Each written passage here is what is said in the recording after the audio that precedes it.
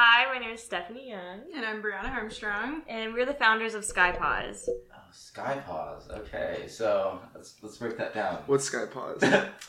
SKYPaws is a wireless real-time vital monitoring device for veterinary medicine. It's an all-in-one device that measures ECG, SpO2, heart rate, temperature, and respiration. It's specifically for in-hospital use, kind of around surgical procedures, for things like critical patients, patients that are in recovery, and the reason that we developed this device is from an experience that Stephanie had when she was in high school. Yeah, so this started all the way back to my senior year of high school. I was working at a veterinary clinic back in my hometown, and we had a dog come in. I will never forget his name. It was Charlie. Charlie was going under a routine procedure, and the surgery went without any complications. And so after Charlie woke up, we decided to put him in a kennel and to check on him every once in a while to make sure that he was doing okay, which is common because when you put vitals monitoring equipment on animals in a cage, you can't ask them to not chew through them or rip them off because they're dogs. So about 5 minutes later, I was mopping and I walked by Charlie's kennel and noticed that he was unusually still. And knowing that probably wasn't good, I called a veterinarian over and he wasn't breathing. And so at that moment, the whole clinic just flew into a frenzy. Charlie was being pulled out of the kennel, the code kit was being pulled out, and the veterinarian performed CPR, but sadly, Charlie had passed away. And I think one of the hardest things about that situation was listening to the veterinarian talk to the owner and say, Charlie isn't okay and he isn't going home and I'm sorry. Yeah. And so I tried to research if there were anything that could have prevented that. And there really wasn't anything besides, a vet tech sitting there staring at the animal and seeing if something happens. So that's when I created SKYPaws as an idea for a science fair project. And then we did okay. I mean, we got third in the state, which is pretty good. We did okay. Third in the state. It's no big deal. Well, it's whatever. Okay, it's not like actually third place. It's like third in your subdivision, so it's like notable. But oh, so inside? I've never been that far. So like. Yeah. Like different divisions. Yeah. So this was the biomedical engineering division, but also like everyone had a cure for cancer there of some kind. So like they are all smart. I got by with some 3D printing and a big housing unit. Like it was really ugly looking. So then I came to college. And I thought that inventors were old guys with beards, and I was not that, so I was just going to be a college girl. The semester goes by, and I can't get over SKYPaws. And so I ended up meeting with the head of innovation at the vet school at the time, Dr. Massacre. And is he an old guy with a beard? No, he's not. He's actually very bald. He's like a younger, yeah. Really hip, really cool. Just breaking the stereotype. Yeah. Philosophy major, actually. Even better. I know. Even yeah. better. So he put me in the Veterinary Entrepreneurship Academy, and that's where I met Bree. Yeah. But we knew of each other, but nothing about each other. And so around that time, the Vet Prep Idea Competition was a thing, and I was like, I want to submit SKYPaws. But the biggest issue was that in big bold letters, it said for vet school students only. And so I said, what's the worst that could happen? And I applied anyway. And so just to see if I got in, they looked me up and realized I wasn't a vet school student. And so I had gotten in, but they said, hey, you're going to be disqualified unless you find a vet school student in the next 72 hours. And so then I go to Dr. Massacre again and I go, I don't know what to do. I'm just going to not be in the competition. I'm not going to get any money. Like, I don't know what to do. And he pointed me to Bree, who was interning under him through the VEA. Mm-hmm. So we met, and I loved her idea. And to backtrack a little bit, when she came up with this idea, the dog was in recovery and it didn't have any equipment on it. And the reason that we don't have equipment on dogs is what she mentioned earlier, which is that, in human medicine, I can tell you to leave them alone. And we need those on you because if something happens, we need to know. But for your dog, who's just wants it off of them when they're awake and in recovery, it's going to get tangled. They're going to get pulled off. So currently, the standard of care is to just visually monitor them, which results in lapse of time when they're not being looked at, and thus things can happen, and some of them can be horrific. And so when Stephanie came to me with this, she was like, I have this idea, wireless monitoring. And at first it was just SpO2 and heart rate. And I said, why stop there? Let's do everything. And so, there are devices like this on the human side that are being developed at this point in time. And usually veterinary medicine is like 5 to 10 years behind human medicine. And for the first time, like we're developing some technology that is at the same point in time as human med. Yeah, so it's really exciting. Yeah. Yeah, so we went through that competition, and at that point we'd only had a provisional patent and our, LLC, like, initialization. And so we went through the competition, and we ended up getting first, which was really good. It was our first, like, huge win. Yeah, huge win. It was the first attempt in their first year. Right. That was wanting. It was a $10,000 prize. Oh, yes. boy. Which got us really moving. Yes, got some legal fees underneath there. We, like, actually signed ourselves in, because at that point I had put my mom and I on the LLC, because I was like, if I just have myself, it's a sole proprietorship, and I don't want to do it for myself. I wasn't quite in the picture yet whenever she did that, so yeah. Yeah, that was that summer, right before. But yeah, so we did that, and then we had our second competition, which was a week later. Yep, which was Aggie Pitch. One of the worst pitches we've ever given. Literally, the worst. We came out of that, we were like, that was so bad. And yeah, we had some ideas in our head. Like, we had the McFerrin Center was very gracious to give us a pitch coach, which was like really great. Yeah, awesome. He has a Broadway background. I kind of have a theater background, so like when I heard him say some things, I was envisioning like a spotlight on us and like dramatic music in the back, like amazing theatrics. And so we basically pitched like that without the theatrics. So there was no spot. Like, at one point we took a dramatic pause and people thought we were done with our pitch and started clapping. And we still had like the very like punchline, and people were clapping, and so we looked at each other, and then I just like said it, and then everyone was like, wait, what? And then I said, any questions? And then it was so bad. So we ended up still getting fifth though, which is in $5,000. Yeah, in $5,000, which is miraculous, honestly. Yeah. And then the next day, we were at the Veterinary Innovation Summit. Not quite the next day, but 2 days, 3 days later. It was that weekend. All within like 2 weeks span. Why is this all within? Wait, I have one question. So like during all these competitions and everything, like how's the business process going? You guys still like filing for like business stuff, or is it like already set up? Or? Yeah, so when we were going through the first competition we did, the competition was at the end of the program, and it was really like an accelerator program. Mm-hmm. And so through that, we made our business plan. We had a business model canvas. We had kind of fleshed out what our financials would look like whenever we put the product together.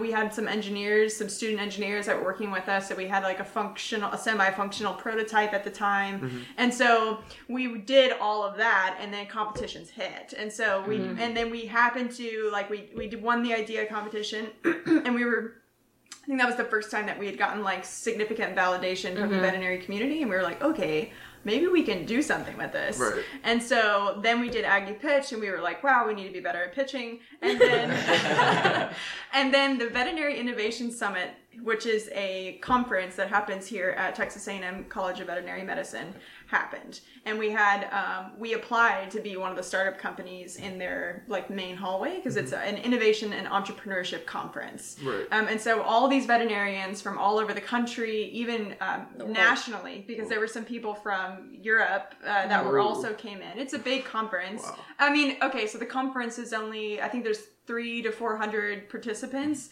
but it is like one of the only conferences like that in the world. Exactly. Yeah. So we applied, got in as a startup company, and then made it into the final 5 for the pitch competition, which was another $10,000 pitch competition. Wait, so caveat though. Let me explain. Slow down. Pause. Everyone else in this startup hall is on the market, has like made sales, like way further than us. Like, just like scientific research. Yeah, like we were not at par with anything. These were people we like looked up to, and we were still honest do. About it. Like we said, we don't have a product yet. This is our plan. Here's our 3D printed prototypes. Like, this is what we have. This is our idea. All we need, funding is really the next step. Yeah. So they knew that. Okay. They knew that, and then we get to the pitch, and again, they're on the market. They've done these pitches before, like a dime a dozen. They're gonna win in our heads. Like, we're like, we're just gonna go in. We're going in for the exposure. Like, that's why we're here. Like, we're the babies. Like, we need to learn from these people. And like, we're still learning from them. But so we went in and we said, we're just gonna have fun. Like, I have friends from Mars that are here. Like, Dr. Massacre's there, like everyone's there, and we're just so excited. And we knew we were so bad at pitching from, like, we got a reality check from Aggie Pitch that we were like, you know what? We're just gonna have fun. Let's revamp it and have fun. We practiced like an hour before in the back of so our booth is up here, and we had this big like SKYPaws sign that we ordered on Vistaprint. We looked professional. We looked very professional. And so we're like huddled behind the sign, like trying to run through our lines and like try to like at least get our nerves down a little bit. And so we go in there, and we're the second to last team to pitch. And also, like, there were 15 in the hall. So it's from the 15 that were already in market and, like, amazing. And then it's 5. And I don't know how the heck we got into the 5, but we did. And so we pitch, and it was the most, like, seamless, easy, like, invigorating pitch we've ever given. Like, we didn't even need the theatrics. Like, it was just so, like, I think it was because we were so relaxed and so, like, you just focus on having fun, like just trying to push me out. It was our best pitch. Our best, even to this day, like our best pitch that we've ever given. And so we got the competition, we got on like pitching, and we sat down, and her and I are just staring at each other like, did we just do that? But I mean, we got applause, like people were awake, like we were really excited. Is there a video recording of this anywhere? Yes. There is. Like a pretty good one too, I think. Yeah. Wait, I'm sorry, go ahead. Good. I was just gonna ask, how many people are like watching this? Is it just judges, or is it like a whole this audience? was a whole like audience. 400 people. Oh my god. Oh, that changes a lot. I was thinking this is like a small room, like American Idol. Like science fair, they're in front of a cardboard thing. No. Okay, so first pitch, there were, so the idea competition was, maybe like 250, 300 people. And the audience could ask questions, which was amazing. So great. And then the second pitch was Aggie Pitch, and the audience was pretty much the other competitors. Like 50 to maybe. Yeah, 50, 75, somewhere in there. And then VIS was like 400 people. And it was from 50 to 400. Yeah. So they start announcing, and only first place gets the 10,000. Like all the other places are non-existent. Like it's just first place, so you're not anything, which is great. Like we were like, we're not gonna get first, and we're gonna chill. And then we got first. What do I do now? And so this money. What? I think in the video, Brie and I just go like, "What? Are you sure you said that right?" And this is against like the people with the stuff on the market and everything. So I think what it boiled down to is it truly was a pitch competition. Like how well did you pitch? And they rode too hard on that. And the other companies, there was probably one other pitch that was also really good. And then I think their next thought was, who needs the money? Yeah. And it's like, and so in order and that money has really taken us, has really helped us move forward with our non-provisional patent filings, and then our PCT International filings, and then getting us through some of our other, because we're using a patent lawyer for that kind of stuff. So that's really helped us move through some of those other phases. Of just like getting the bone structure. How long ago was this? Last semester. Last spring. Last spring? Okay, yeah. Yeah. It's because we're in the spring now. Yeah. So So last year. Yeah. Okay. No. So like out of all this stuff that's been going on, like what's been the biggest like learning, I guess, process? Or, like what's the thing you've learned the most? Like just out of anything that's going on. So the thing is that like, and Stephanie had a little bit more knowledge going in than I did, but I knew nothing about entrepreneurship, the lean startup method. Like I didn't know the first thing about starting a company. And so everything has been learning. Really? Like learning as you go. See, I wasn't under that impression. You were talking about these contracts and paper, these things. I was like, I have no clue what you're These were all learned on the fly. And like, wow. These pitch competitions are a great highlight, but I think it's also important to just kind of like bring up to perspective the lows we've had too, because there have been times where Brie and I were like, we don't know what to do. Like we went to our lawyers and they were like, you're screwed. Like, I don't know. Really? Like, I mean, just, not that extreme. Not like we're going to fail screwed, but it's like, I don't, like some certain things like taxes have been a huge thing. Like I've never filed taxes. I'm not an adult. But we have gone on this process of like, oh, well now you have an LLC, so you got to file taxes. And you're in charge of it as the founders, so therefore you need to be in charge of making sure it does happen. Yeah. And there's been like, I think we've pitched other than pitch competitions to some investors, some venture capitalists, and a lot of it has been no. Mainly because of a few different things. Like both Brie and I are young, we don't have adult experience yet. And so they're very hesitant. And you know, it's really cool because I know a lot of these venture capitalist investors are only saying no because they want to see themselves be proved wrong and say, okay, I want to be with you on the next step, but you got to show me that you can get there. Yeah, and I think every time we hear a no, it's usually because you're too young and you're not full time and like you can't possibly do this, right? But then at the same time we get the total opposite, which is like, this is incredible. You need to do this. Like, keep going. We want to see you succeed, and you really have something that you can be successful here with, this idea.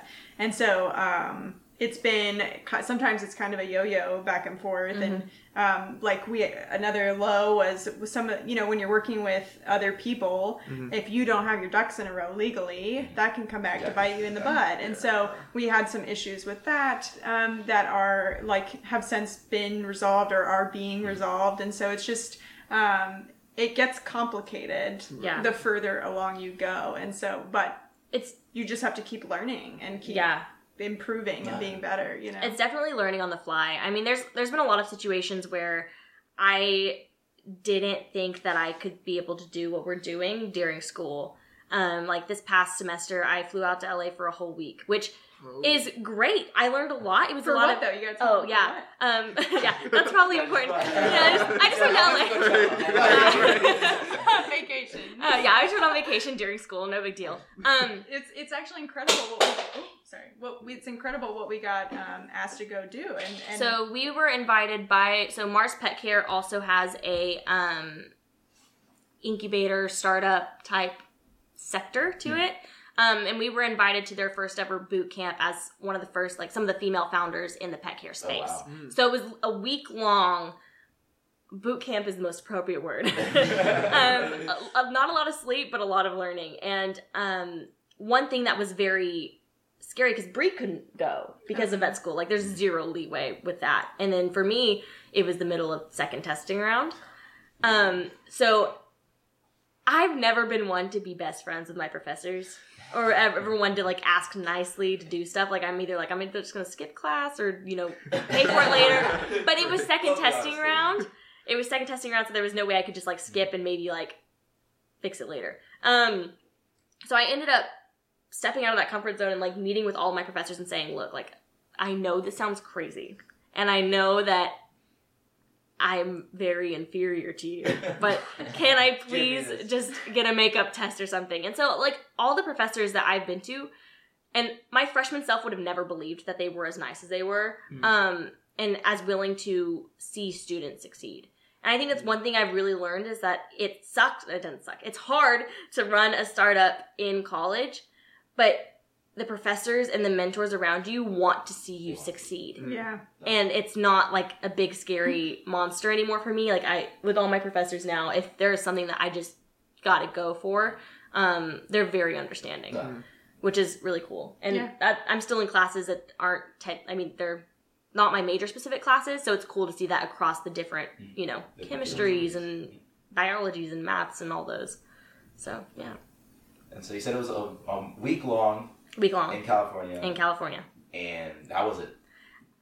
It was amazing. So we went, I think one thing that was exciting is that it was all female. Really? It is really difficult, especially in the pet care space, because it's also very male dominated in the business side. You like the first thing you mentioned was the demographics of the field. And so at these startups and at these pitches, is it similar?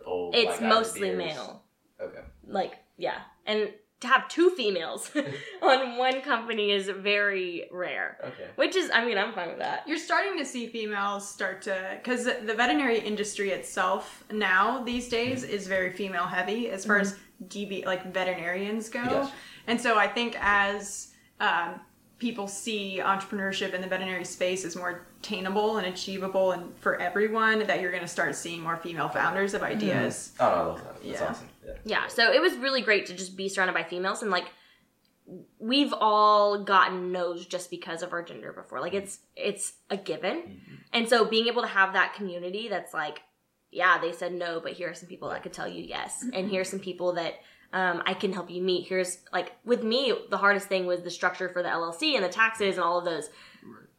A lot of them had been through that already. And they were like, let me show you how this works. Let me point you in the direction you need to go, even though we don't live in the same state. Awesome. Which is absolutely amazing. So, it wasn't just the networking aspect, but they brought in speakers from different colleges, they brought in VCs, they brought in investors, and they said, tell them what you want to see. And so, like, investors were like, here's what I like in pitches, and here's what I absolutely hate. Here's what you should say, and here's what you shouldn't. And even down to the things of, like, working with co-founders. The author of Founder's Dilemma, or the professor that teaches it at USC, came down, and she basically was like, let me tell you why you should be strict here and why you shouldn't be strict here. And very much like, have your ducks in a row legally before you just start handing things to people, because then things don't work out. Mm-hmm. But yeah, so I think that week just skyrocketed my knowledge of business and my knowledge of being able to handle what we have. So yeah. No, that's awesome. And so you said it was with Mars. Are they known as being one of those like diversity forward kind of? Oh yeah, 100%. Mars is one of those companies I look to for the diversity of it. Okay, that's awesome. I've never been in, like, I've interned with them these past two summers, and I'm still working for them currently, and I'm not saying this just because I'm working for them, but it's one of the most diversity forward, like, big corporate companies that I have ever been a part of. They're not like, we're diverse, and then kind of like hide whatever they're doing. They're very much like, what you see is what you get. Yeah. And we're here for the person, and it's great. No, yeah, because I'm an engineering major, but I do want to get into patent law, which is actually kind of funny. And I see all these companies that are like, diversity, inclusion, and then I look at their Our People slide, and it's all just all like, white men. Yep. Yeah. That's absolutely great. Like, that's totally what I want. But no, yeah, I love that. And I want to see, do you guys know anything about Mars? I was going to ask, but I was too afraid to ask. I was like, I feel like I should know this. No? So that doesn't ring a bell for anything. Mars, are you talking like, is it like the candy? Yes. Oh, really? Oh, okay. I was like, I really don't want to say the candy because we're talking about veterinary and stuff. Yeah, no. So it's the same exact company. They started with candy at the same time they started with pet stuff. And wait, they do pet stuff? Exactly. So they own about 10% of the veterinary hospital market, which is amazing. They also have a ton of hand in pet food, so Pedigree, Iams, Royal Canin, Temptations cat treats, Little Caesars, little bowl things.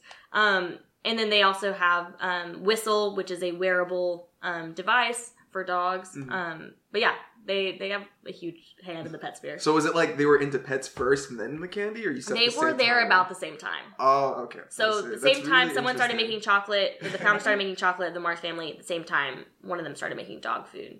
Or like pet biscuits. So was it like things. two different people, and then there's just like same family? Oh, okay, so same family. Yeah. Okay, I see. I'm just trying to figure out like how did that even happen? Like why do you have candy and pets? It's so weird because like the Puma, what is it? Puma and Adidas. Yes. They're brothers. And they separated off into different. They split into different opinions after the war. After the war. Okay. Oh wait, that makes sense. Yeah, that'd be reasonable. That's reasonable. But no, I like Mars kept it all in the same family. It's awesome. Yeah, usually it's weird when I tell people that because then they're like, wait, the same people who make the candy that I'm eating make dog food? And I'm like, it's separate factories. Like, it's not the same. It's not the same. Right. It's like, I think this kind of tastes has funny. the left bar and the right bar. They're separate. Yeah. Oh my gosh. But also not NAD. Not NAD. So this is like a little bit off topic, but I've had questions about like dog food in general. Is dog food bad for dogs? Like I've seen people say you shouldn't feed your dogs dog food. No, it is not bad for dogs. It's so nasty. Like how I feel awful like giving it to my dog. Why? No, there are. I wouldn't eat it. It's kind of nasty. It's formulated for specifically the requirements that your pet needs. And so all the nutrition that your dog needs is a little bit different than the nutrition that you need. And so the top 4 brands that we recommend in the veterinary industry are Purina, Royal Canin, Hills or Science Diet, and then Iams or Eukanuba. And those 4 major brands meet all of the nutrition requirements and standards that we qualify for veterinary medicine. And so those brands have the highest quality, they're the safest, they have veterinary nutritionists on staff. Like those pet foods are made like really research forward. Very like you can find their research papers on their food products. Like they actually do scientific research to back their stuff up. And so where I can see the logic behind I want to like boil chicken and rice for my dog. The problem is that when that's all you feed, or if you only feed a raw diet, there's a lot of other nutrients that you're not feeding, and it can cause sometimes more harm than good. Right. And then people who like to do that like purely raw diets. I've seen some of those before. The same bacterial diseases that you can get from raw foods, so can your pet. And so there are a lot of like misconceptions about, big brands, bad for your pet. Like, it's just not true. It's not true. Okay. Interesting. Yeah. I've actually haven't heard that people not wanting to feed there. No, I've heard it a lot, and like honestly, it was the whole, like I said, it's the taste thing that really gets me, because I'm like, bro, it's so nasty. Like I feel like, but I understand like the nutrition's very important. Yeah, right? and wolves eat dead carcasses that they catch and hunt down. Would you do that? I wouldn't do that. But meat sounds a lot better than the pellets. I will say that. Raw meat. I'm just thinking of so like I'm a philosopher. I'm just thinking about the ethical part of this. I personally find it very unethical to be forced fed like the same bland food every day. I feel like that's like making existence more suffering than it has to be. I would counter that if you were giving your best self the nutrition that you need, you would also eat a very strict regimented diet if you were doing the best thing for your body. Yeah. And so as wait, is this about to become a philosophical talk? Because I'm ready for it. So like, as a caretaker, like your pet can't speak for itself. You are the caretaker. Giving your pet that regimented, healthy, nutritious diet, like you should be doing for yourself, is really the best thing. Even if it seems boring that it's the same thing every day. In other words, eat better. No, I absolutely agree. But like, just from my personal like perspective, I completely agree with the fact that you should be feeding your dog food, because that sounds like the most like scientific, logical thing to do after hearing that. But I'm just personally saying, I don't think a person should like, even if it's very nutritious, I feel like it takes away like an aspect of life to only eat foods that aren't necessarily tasteful to yourself. And there's no problem feeding a base of dog food that has all the nutrition your dog needs, and then boiling chicken and giving it to him as treats. Like, you can still supplement with veggies, like raw veggies and boiled meats and stuff, and give your dog the healthy diversity you want it to have while still providing the nutrients that you want. The other big misconception is that expensive diets are better than cheaper diets. I literally had someone tell me the other day that Purina can't be healthy for my dog because I buy it, I see it at Walmart. And so that is another huge misconception, that you have to buy really expensive, tailored boutique diets to do right by your pet. And in some cases, like the dilated cardiomyopathy that's nutritionally influenced, you can be doing wrong by your pet by doing some of those other boutique diets. And so it's just education really was what it boils down to. Sounds like it. That's a compromise I'm willing to make. Yeah. Absolutely. I'm not going to argue with the science, especially because you're a fan. I'm not even going to go there. I'm almost almost. Much more than I am. I trust you. And so you're talking, so she mentions dilated cardiomyopathy. I hope I said that correctly. Cardiomyopathy, yeah, you're close. You're basically there. Cardiomyopathy. There it is. Because we were talking about it before you guys showed up for the recording, and so would you like to just expound on that a little bit? Yeah, so dilated cardiomyopathy is a disease in dogs. It's shortened to DCM, that can be caused by a lot of things, but specifically recently they've found that some diets are leading to this development of DCM in dogs. And so the FDA, you can look it up, the FDA put out a list of diets that have proven records that dogs with DCM are like on these diets. Diets like Blue Buffalo, I'll have to look it up to see the other ones, but it's kind of amazing how many of these common diets that you think are really healthy on the shelves are linked to this disease. Yeah. And so a lot of people thought it was taurine deficiency. A lot of people thought it was grain-free that was doing it. And the reality is we don't know what is in these diets or not in the diets that is causing the disease. But the 4 big brands that I mentioned earlier, Purina, Royal Canin, Hills or Science Diets, and Iams and Eukanuba, those diets have not been linked and are scientifically backed, like we were talking. And so every other diet, veterinary medicine is essentially treating like a suspect diet because we don't know. We just don't know. And so it's this kind of scary phenomenon that's going on, and there's a lot of research going into it to figure out what it is. But until we know, it's hard to feel comfortable recommending anything but the ones that we know are safe. Absolutely. You know. Real quick, I also have the list pulled up here for the most frequent DCMs. It's Akana, Signature, Taste of Wild, 4Health, Earthborn, Holistic, and Blue Buffalo. Those are the top 6. Top 6. I think there's like reported. 20 or something. Yeah, there are a lot here. There are a lot more here, but those are like Taste the biggest of Wild ones. you hear about all the time. Blue Buffalo you hear all the time. You hear about all the time, and it's like, holy crap. Their food just has a really good marketing team. That's the main reason why so many people are like, oh, I'm going to feed the inner wolf of my dog. And it's like, no, you're going to get heart disease. Yeah. It kind of sounds cool. Like, it's all marketing. right.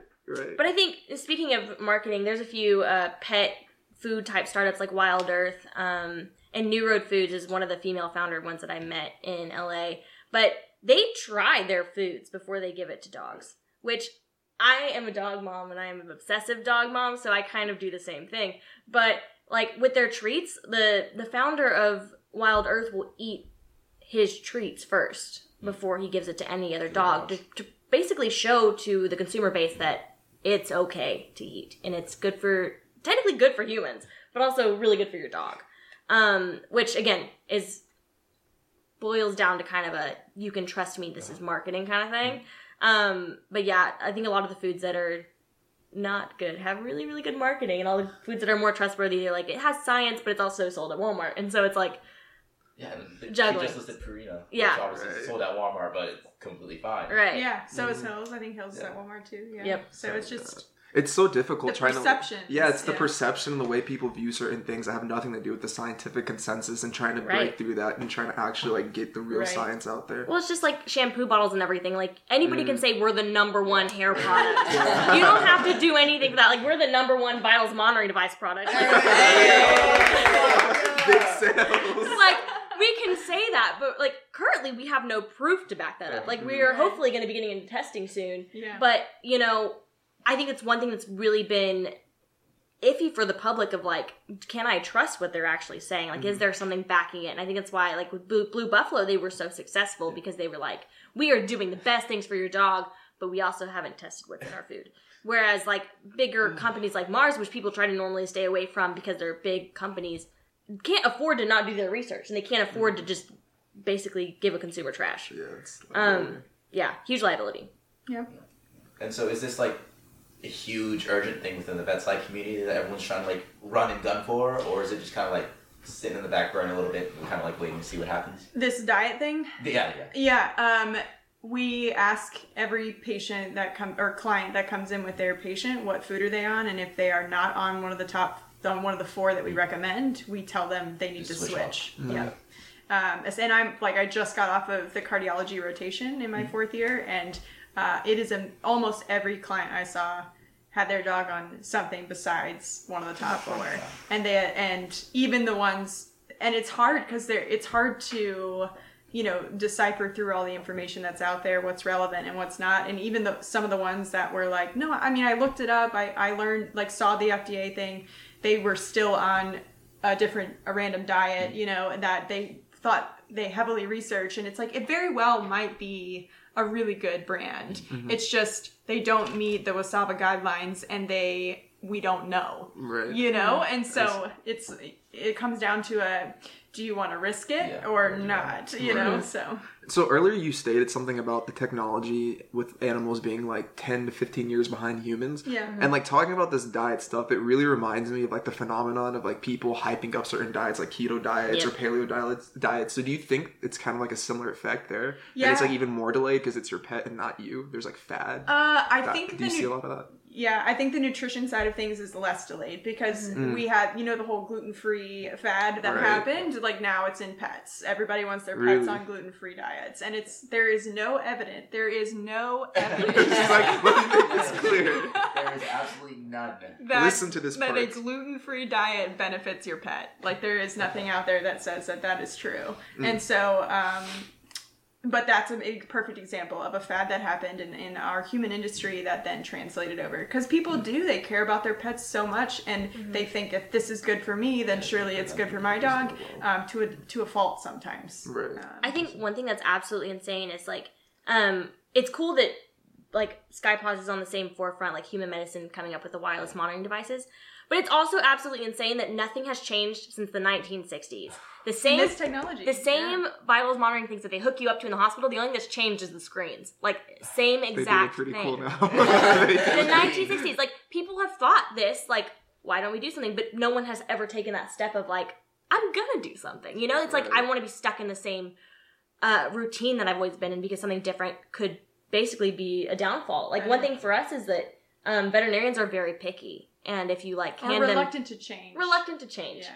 But if you hand them something and it doesn't work, they are less likely to trust you to do it again. Yeah. Which is one thing that's been an interesting dilemma for us. And, like, we have a lot of people that want to be early adopters and basically just take our device and run with it. But there's also a lot of people that are still iffy about it.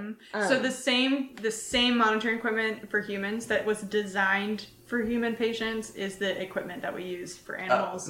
That's not designed for animals. Right. So that's why the wires are such a problem. And so our main value proposition is not that we have better sensors. It's that we're eliminating the wires and we're creating an all-in-one device that's actually usable in our veterinary patients, designed with the veterinary patient in mind. And a lot of the medical devices that are created for humans, again, have to go through FDA and animal testing. So animals are just kind of like this stepping stone. But like the way the vision has shifted by different generations of focusing on your pet more so as a child than as a dog, you're starting to see things cater more towards the pet. Right. And so I think that's where the medical device sector is kind of going too, where it's like, okay, well, we have the owlets for babies, we have new vitals monitoring devices for humans, but now we're going to make this for animals. Which a lot of people think it's such a super small market, but if you think about it, there are so many people that have pets, and there are so many people that take their pets to the vet. Spay and neuters are pretty much required at this point in a lot of places, which you have to go under anesthesia for. Yeah. So I mean, it's a needed thing. It's just no one has gotten there yet. You know, we had this like cat that kind of just adopted us. So, I love that. Yeah, eventually we just like took her like it's free spaying and neutering in Fort Worth, so we just took her there, and then she ended up biting one of the veterinarians, and so she had to go through all this rabies quarantine. Yeah. It was pretty insane. But no, yeah, because I remember like when we held her, she was just fine, but when the vet tried to pick her up, she was like all over the place. So I could definitely see like this is something that's very needed, and so you guys don't have to answer this if you can't. I don't really know how this works, but how does it work? Because when you guys said it, I was all like, okay, is it like just like a blanket you throw over to them? Yeah, great question. So the device is a 2.5-inch disc, essentially. Think of like a hockey puck, or if you're familiar with the glucometers, little discs that you put on your skin, something like that. Okay. So you place that disc against the patient's skin, against the dog's skin. Is there any place particular? The thorax is where we believe it will be most accurate. And then we will adhere it in some way, whether that be like tape that goes around the thorax and tape it against the skin, or maybe an adhesive on the device itself. We're kind of playing with both options. And then from there, the vitals will be picked up wirelessly by our sensors that then will be transmitted via Wi-Fi to our cloud-based system that displays the information on our website and application. From there, the veterinarian can access the data anywhere in the hospital or on their phone, and then the veterinarian can also set parameters, highs and lows for specific vital signs that they want to be alerted by. So if that specific patient goes out of bounds, they'll get an alert. That's awesome. And that's how it works. So that way it like quickens the response time, because minute 1 is very different than minute 5 if you're not watching the patient. And so was the case for Charlie, sadly. So going back to the legal part, and if you guys don't know the answer to this, it's totally fine. But you said something about it getting transferred to like cloud storage. So like, how does that work like legally? Are there like medical confidentiality stuff with animals as well that you have to be careful with that for? Yeah. So we don't have HIPAA, what like humans do, where you can't just like display everyone's medical history. But the animal industry is moving kind of towards that. And so with us, like what we're doing is we're basically stripping the identity of the patient in the cloud. So you'll know it's a golden retriever and you'll know what its vitals are, but you're not going to know who owns it, what their phone number is, like everything else. Yeah. So like it'll tell you what cage it is or what specific device it is, so that you know who you're looking at. But right. Okay. I had another question I forgot though. I think it was with the FDA. That was another one. I'm really about the legal stuff today. Yeah. So like with the FDA, what's the approval process on that? Like, is it really none? So you don't. There's no like with humans and cancer treatment, you have to wait like years. Yep. Here it's like instantly. Really? Because cancer treatment is a pharmaceutical. So pharmaceuticals in the veterinary industry do have to go through that kind of testing. But as far as devices go, you have to do some like safety testing, but there is no FDA approval. Yeah, like the normal FCC, like if the battery, like it's not going to explode kind of thing, like what you would do if you were transporting things across the border, but nothing like 7 years. Right, okay. So that must make it like a lot easier than to do everything because you don't have to necessarily wait. Yeah, very much so. Interesting. And it's very cool because, you know, like we said, the human industry is kind of moving this way too. But one thing that's really nice for us is that they're slowed down. Yeah, A, they're slowed down. B, because they're going through FDA, their device is going to be way more expensive. Prices that veterinarians can't pay, so there's really no way that they would move back to the vet space and lower the price and then go back to their doctors in the human space and say, but you have to pay this price. So it's really cool because we've gotten to network with a lot of people that are doing it on the human side. And we're running into the same problems and we're helping each other find solutions, but there's zero chance that there's going to be like spillage, which is really nice. We could move to the human side if we wanted, but there's no incentive for them to move to the veterinary market because they'd have to lower their prices to make it affordable for the veterinarians. It would be worth. And they wouldn't make the money they needed for all the FDA fees. Yeah. Okay, so we kind of got her slightly origin story. Yeah. Mm-hmm. Can you go with yours, Brie? Yeah, for sure. So I did my undergrad here at Texas A&M, and then I went into veterinary school, and my second year of vet school, there's 4 years, it's like human med school, I went to the Veterinary Innovation Summit, which is one of the competitions we won. And I saw all this incredible stuff going on in the veterinary space, and it really just like got me so excited and enthusiastic about entrepreneurship and specifically within veterinary medicine. I had done some entrepreneurial things in my past. In undergrad here, I started like a dog grooming company like out of my apartment. I am a self-employed artist, so I did like commissioned art pieces. She's amazing. Thank you. Through through high school and in undergrad. And just some stuff like here and there. When I was really little, I bred guppies, like those little fish. Really? In New Orleans. Like I had a fish tank and I bred these guppies and then I would like sell them to my friends. Whoa. So the entrepreneurship goes quite a ways back for me. And so after that innovation summit, I was opened up to this world of possibility within this industry that I've fallen in love with, because that's what I'm going to do for the rest of my life, is be a veterinarian. And so I joined the Veterinary Entrepreneurship Academy, which is that academy we were both in, happened to be in at the same time. Mm-hmm. And so that was really coincidence that we happened to both be in that program at the same time and meet each other. And then I didn't have an idea. I had ideas, but not one that I thought I could do on my own for the idea competition, because it was during the semesters. Mm-hmm. And vet school is like, sometimes you take as much as 26 hours at a time. And so I didn't think I could do an accelerator in competition on top of the curriculum. And so I didn't apply, and then Stephanie approached me about her idea, and I was like, here is this perfect opportunity to really make a difference in the industry, and I now have a partner that I can do it with, and so I'm not on my own. And so I had, with her original idea and my clinical experience, we really formulated this product that I think is a perfect, it fills the gap as far as where we have not had the ability to use this technology before. No, yeah. I'm just going to brag on her art for a second. Art flex. A little bit of a flex for her. So a lot of the drawings that are on our pitch decks and still on our website, ? I update that all the time, but I don't remember what's left. We always like revamp the website just to see what we get views-wise, so... SkyPawsDevice.com. SkyPawsDevice.com. A plug. We also have social media, so follow us there. What is it? Instagram is at SkyPawsDevice, Twitter is at SkyPaws LLC, and then Facebook is facebook.com/SkyPaws LLC. Check it out. Boom.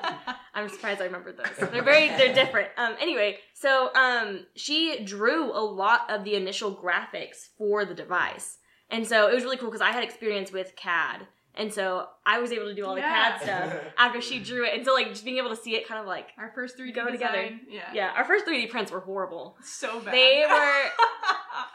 we did them through the Zachary Engineering Center when it first opened.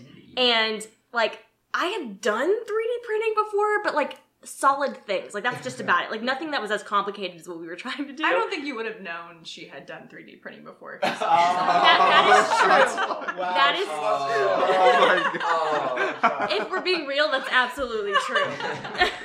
What was super cool, though, I'll flex for Stephanie. Okay. I love it, man. So she designed our first hardwired circuit board that we had, like, some of our preliminary sensors attached to, and she freaking soldered that shit together. And I got kicked out of Zachary for that one. Yeah, so this was when we were in the semester long, the first competition, and, like, everyone just wanted a proof of concept, which makes sense, but I'm not an engineer. I am an animal science major, and I had learned some coding in high school, like Java and maybe a little bit of C, but, like, not a lot. And so I was like, I think I can do this, and so my She just shaking her head. Yes, no. she's shaking her head. So, that's why it was asked like a question. Anyway, so, my science fair partner that I had done the code, but he also, like, he was experienced in coding, but, like, also was just a high school student at the time, so there were some, like, errors and stuff in there. And so when he gave me all the code back, because we went off to different colleges, it was a lot of mess ups. And so I was like, I'm technically on schedule to graduate early, so what if I switch my major for a semester to engineering? So then I did. it's amazing. So I took, like, a ton of coding. Well, I mean, I took, like, C++, and then I took You switched to, like, what is it? Like, Comp Sci? Yeah, Comp Sci. And took those classes. Actually I got a B. I did decent. That's good. But I ended up being able to put everything together and kind of do some, like, preliminary code where it, like, kind of showed up. Like, it definitely was nowhere near what the final product is going to be, but it was something to be our proof of concept. Yeah, it was enough. It was enough. Yeah. And that's all I needed to know. But so I had bought a soldering gun, and I was, they wouldn't let me in the EDC because I wasn't technically an engineering major, which was really annoying. So I got in one of their study rooms. Wait, so it was your soldering gun, not Zachary? It was mine. Oh! I thought it was Zachary. It was mine. And then one of the professors walks by and sees me attempting to solder some chips together and stuff. And he was very confused and told me I can't do that because I might set Zachary on fire.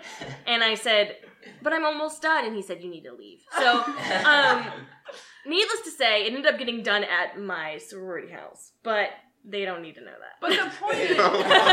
Wink, wink. And we're back. So Stephanie did all this coding and the hardware for all of our prelim stuff, which was really pretty incredible. It looked like a spaghetti monster. It wasn't like it wasn't the best, but it got us 10 grand. It got us 10 grand. It got us 10 grand. It doesn't matter. Yeah. It doesn't even matter. And so now we're looking at hiring actual engineers, like from a firm that are graduated and know what they're doing, because I don't. Yeah, so we won one more pitch competition, the Raymond Idea Challenge. That was $3 grand. That was last semester. And then now the main goal is to pitch to investors. Okay. And we're asking for $500,000 in funding, which will take us to market. All right, so investors, if you hear this, $500,000 in funding. Yes, and then we're also applying for the Rice Business Plan competition, which is really great. It's an application, and then you pitch once you get there if you get into the pitch part. So hopefully we'll get into the pitch part. That's like all I'm looking forward to right now is the pitch part. But that one, top prize is $350,000. Ooh. As an investment. It's like the mega with evaluation. It's a big deal. So hopefully we get in, and I would be thrilled if we just placed at that competition. And so when would that be? The due date for the application is next week, and then the actual competition is in March. Okay. So there's time. Time. It goes away really quickly. Especially when you're in school. Yeah, that's one thing that we've really had to be very good at time managing, because before SKYPaws has gotten to this point, I am in a sorority, I'm in a student ministry, I'm in things. And so being able to organize those things and still having that kind of college student life, like I'm not one to go party all the time, but like to still enjoy it and not to just be an adult already. Because like they're like in the summers, it's a weird switch because in the summers I work for Mars in Portland. And so all my coworkers are older than 35. And so being an adult there and then having to come back and be like, okay, so this is college. Let's get back in that rhythm. Yeah. But that's something that we both really learned because I didn't know that there was a certain etiquette at business dinners. I didn't know a lot. Like my boss, like we had meetings at breweries a lot sometimes, like some after work cocktail hour type meetings. I couldn't drink, but I also didn't know if I was able to get into the brewery. So it's a very interesting switch, but I am so grateful that I have both sides of it. Mm-hmm. Yeah. Have you ever like been approached or thought about joining a company that's already well established to further along the product? To further along SKYPaws? No, like another company. Oh, joining just another company. Yes. To help them.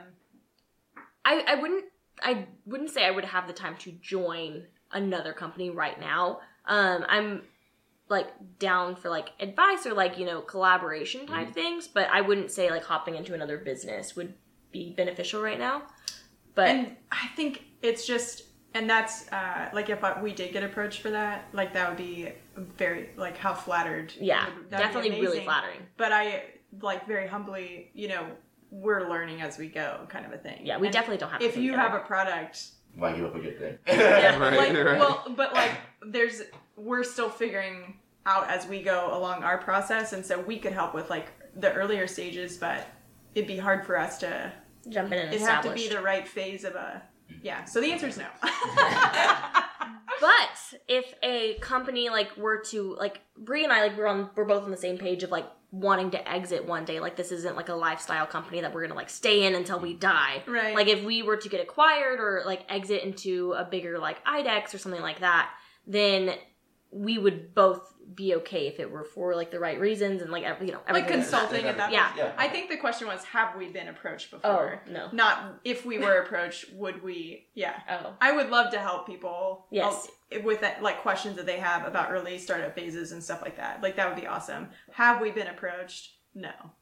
Yeah, I think the closest thing to like another company that I've been like, I wouldn't say approached, but I was in Aggie's event. And then the company that we created during Aggie's event, they were very gung-ho about wanting to continue, and I was like, sorry. And we've done talks, like we've mentored and stuff like that. So we've definitely helped people that have ideas like get started. Or even just want to get started in entrepreneurship, period. Like we've gone like, vet school students are still very new to it. Yeah. And like animal science students, like in my, I guess, year, are very like, I'm either a veterinarian or I'm nothing at this point because they're trying to get their GPA high enough to be a veterinarian. And sometimes veterinarians get in this habit of, that's all I can do. Yeah, I think the mentality is I've spent so much money and so much time and I've invested into this veterinarian degree that I'm going to go out and be a veterinarian and that's all I'm going to be. And then they get like, I don't know if you guys have heard, but veterinary medicine has like the highest suicide rate of all of I did not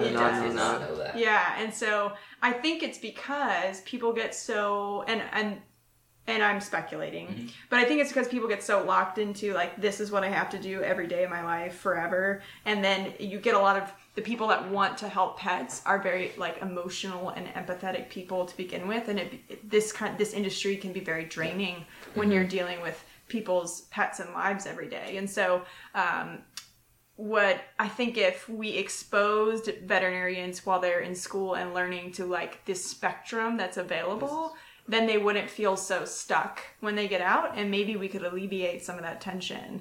And so that's one of the things I implemented in veterinary school was a veterinary innovation and ambassador position in our business management association in the vet school, because I thought if I had no idea that all this stuff was going on in the industry entrepreneurial wise, and I thought if we could show these early vets, these people that are still learning on what they want to do, what the possibilities are, and get them exposed to it early, then maybe when they go out, they'll remember, oh yeah, there's all this other stuff that I can do with this DVM besides just the day-to-day veterinarian. I think that one thing that's been really exciting for the both of us is like seeing veterinarians that still are in that mindset of like, I need to keep doing this, and then being able to expose them to entrepreneurship and just seeing that light up and that like refreshing, like, I can do this. Like, I can do other things. Like, oh, I've had this idea for years. Like, this is what's going to bring me to at least attempt it. Yeah. And so that's one thing like that we've seen over and over that's just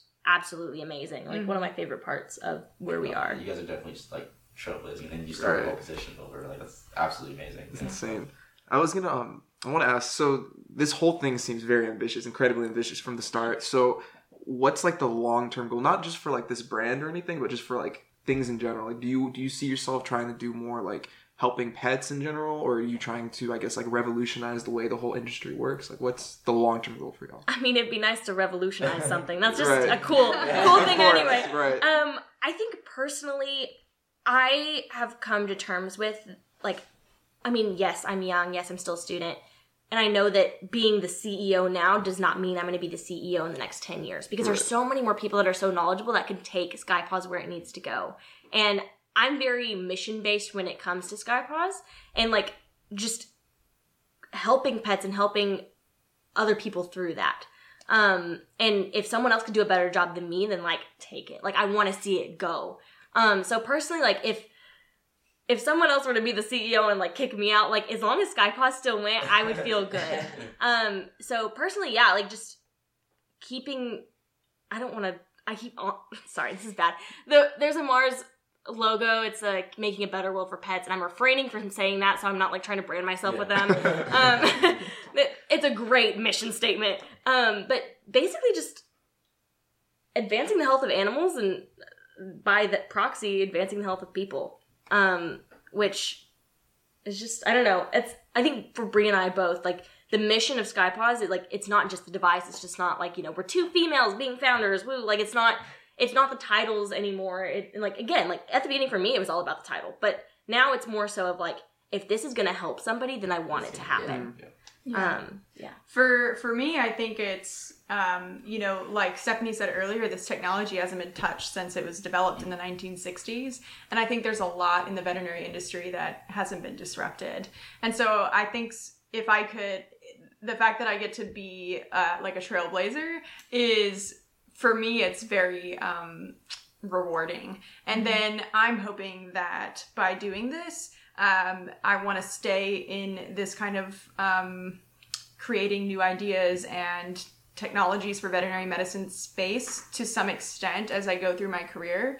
And then I can hopefully lead by example and show that like you don't have to stay in your box and you can do whatever it is that you want to do, even if it seems just so outrageously impossible to do. Because if you had asked me 2 years ago, are you going to start a company and win $30,000? I would be like, no, what? Are you sure you know who you're talking to? What is a venture capitalist? I don't even know. So I think it just goes to, I hope that I can be an example for future veterinarians and current veterinarians, and then also continue to shape the standard of veterinary care to be even better.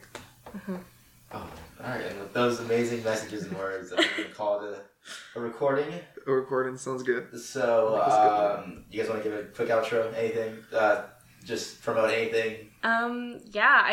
Visit our website if you want to become a SKYPaws insider and get like the up-to-date news on us. Just click I want to be on the newsletter and fill out your email and I will add you to it.